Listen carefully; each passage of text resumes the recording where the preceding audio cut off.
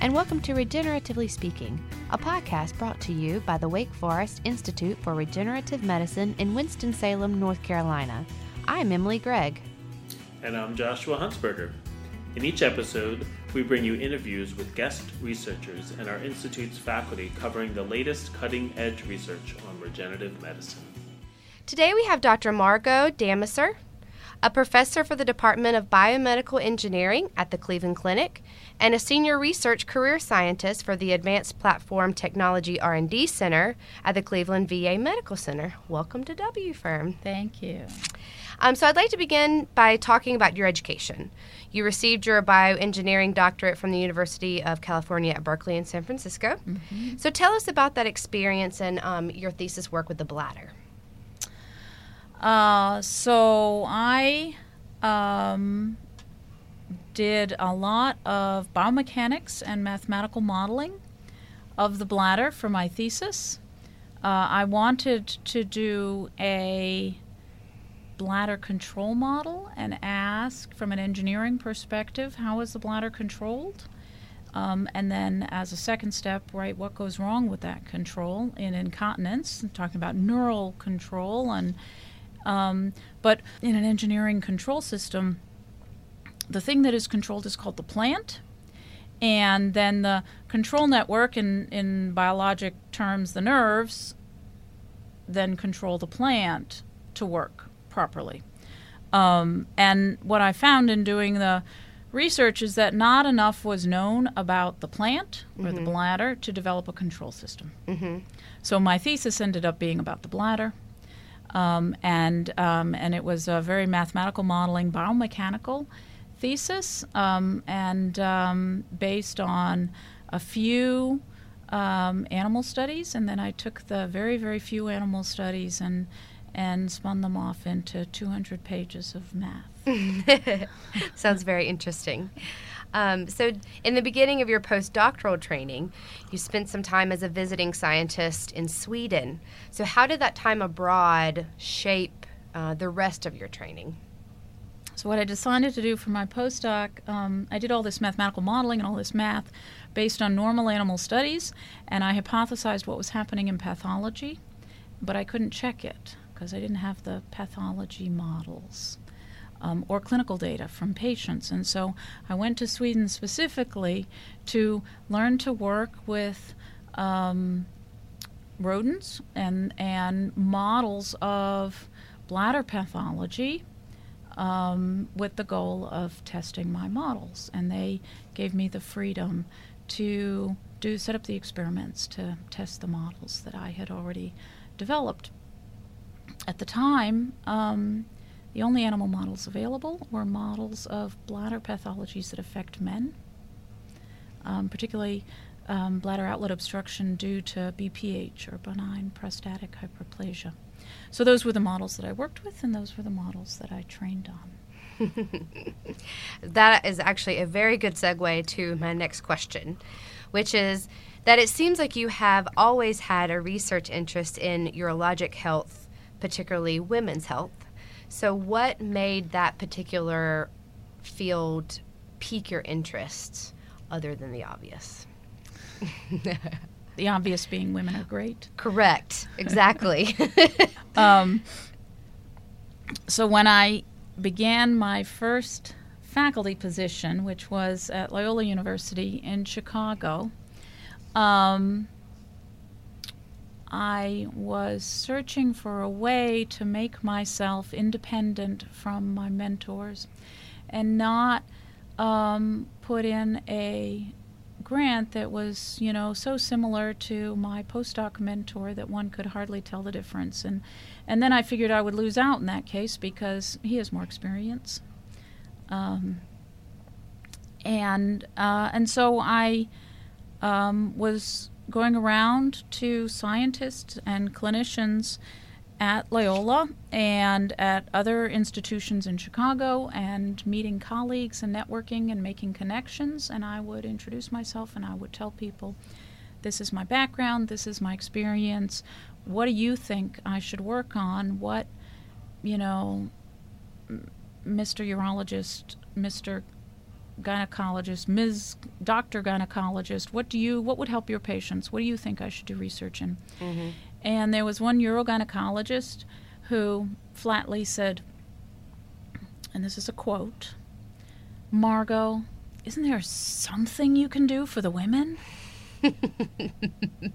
And so we started talking about it, and I started doing more targeted meetings with potential collaborators. And I took what I learned about animal models of bladder pathologies in men and developed several animal models of incontinence in women. Mm-hmm. And it's very similar outcome measures and very similar testing procedures. So a lot of those skills translated. And how do you see regenerative medicine playing into that? So the incontinence that women get, urinary incontinence, is mostly stress incontinence, although some women do get overactive bladder, which is the other major form of incontinence. But we have decent pharmacologic treatments for overactive bladder, mostly developed from these animal models of pathologies of men. But nonetheless, they work for the women, and the women can have decent treatments for overactive bladder. But it's really the stress incontinence, which occurs in women, very rarely in men. And there's very limited treatments. There's not much between Kegel exercises and surgery. And if your Kegel exercises don't work, you need surgery. And so right in that window between these sort of two extreme treatments, from very mild to very extreme, there's an opportunity for some regenerative treatment. And there have been pharmacologic agents that were tested, and it's very difficult to work up a pharmacologic agent for stress incontinence. It's a very mechanical problem when a woman coughs and leaks urine. Mm-hmm. And so it's not easily fixed with a drug, but it's very strongly associated with vaginal delivery of children, and if we can help those injuries repair after delivery, we could possibly treat postpartum incontinence and prevent stress incontinence that occurs later in life. I got to say, from a personal perspective, I'm a young mom. I had a baby just over a year ago. So Congratulations. Well, thank you. But I do relate to everything that you talked about today, and the importance of it, and the fact that there is a need for alternatives for our current treatments, which you said were pretty much just diapers, exercises, and then all the way to the extreme of surgery. So talk a little bit more about that need for alternative treatments, because one of the things that I wrote down that you said today was there's really nothing to treat the regenerative aspect of that injury. So can you talk a little bit more about that need? So Kegel exercises are the only rehabilitative, regenerative, maybe, treatment possible. Mm-hmm. If one does the Kegel or pelvic floor exercises exactly right and very often, then it has been shown that the muscle gets stronger and it can help the nerve regenerate into the muscle after the nerve injury. And the exercise helps produce some of the neurotrophic factors that are not upregulated after injury. And so that is the one rehabilitative, regenerative exercise that's available for women, and women who can be taught, and women who can do them and who have the dedication to do them all the time can be helped. But from the expression on your face, I can tell that you are among the many of us who don't quite have the dedication with a newborn, let's not forget. Correct. To be doing these darn exercises all the time. Mm-hmm.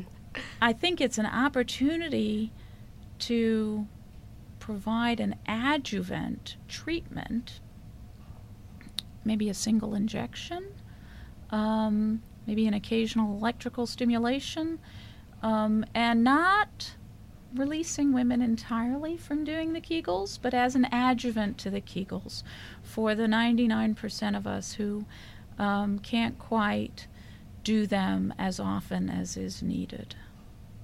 One of the sort of less invasive approaches that you referenced in your seminar today, secretomes. So can you talk a little bit about what that word means and what that entails?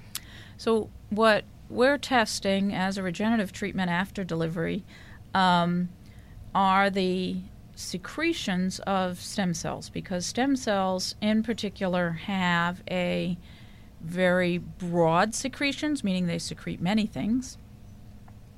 And in particular, they secrete the things that help other cells regenerate, like growth factors and factors that attract other stem cells to help.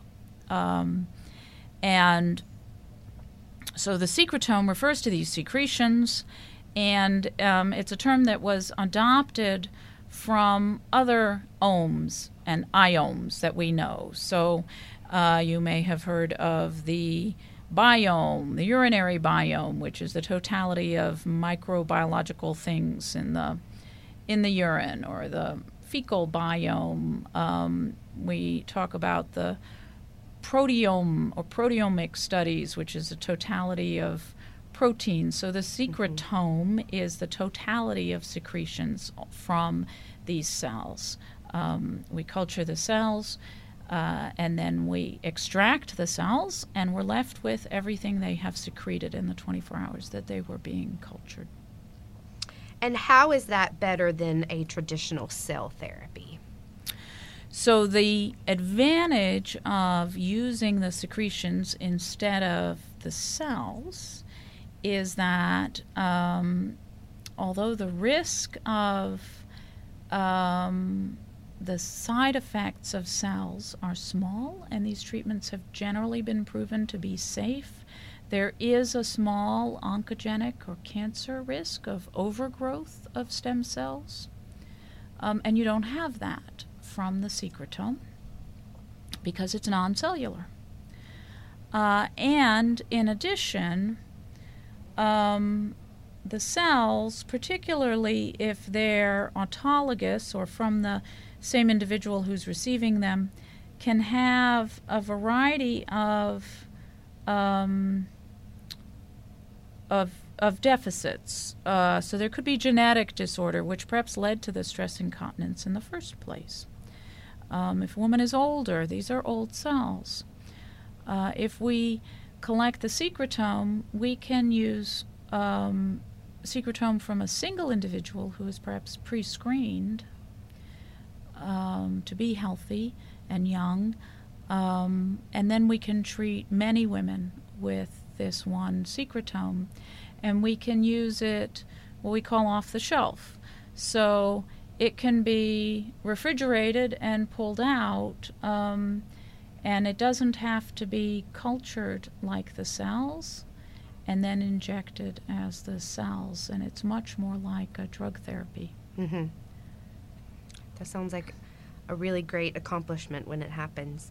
Do you have any takeaway messages for our audience today? So I think the takeaway message is stay strong. Do your Kegels. Hang in there, and know that we're working on the research, and we're working to translate this to women with stress incontinence and other pelvic floor disorders. And if you're interested in getting involved, then get in touch with the WFIRM. Absolutely. Thank you so much for coming. Okay. It was great. That's all for this episode. Be sure to listen next time for the latest in regenerative medicine.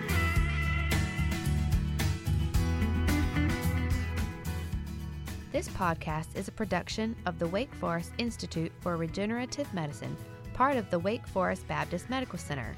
For more information, visit our website at www.wfirm.org or follow us on Facebook and Twitter at WFIRM News.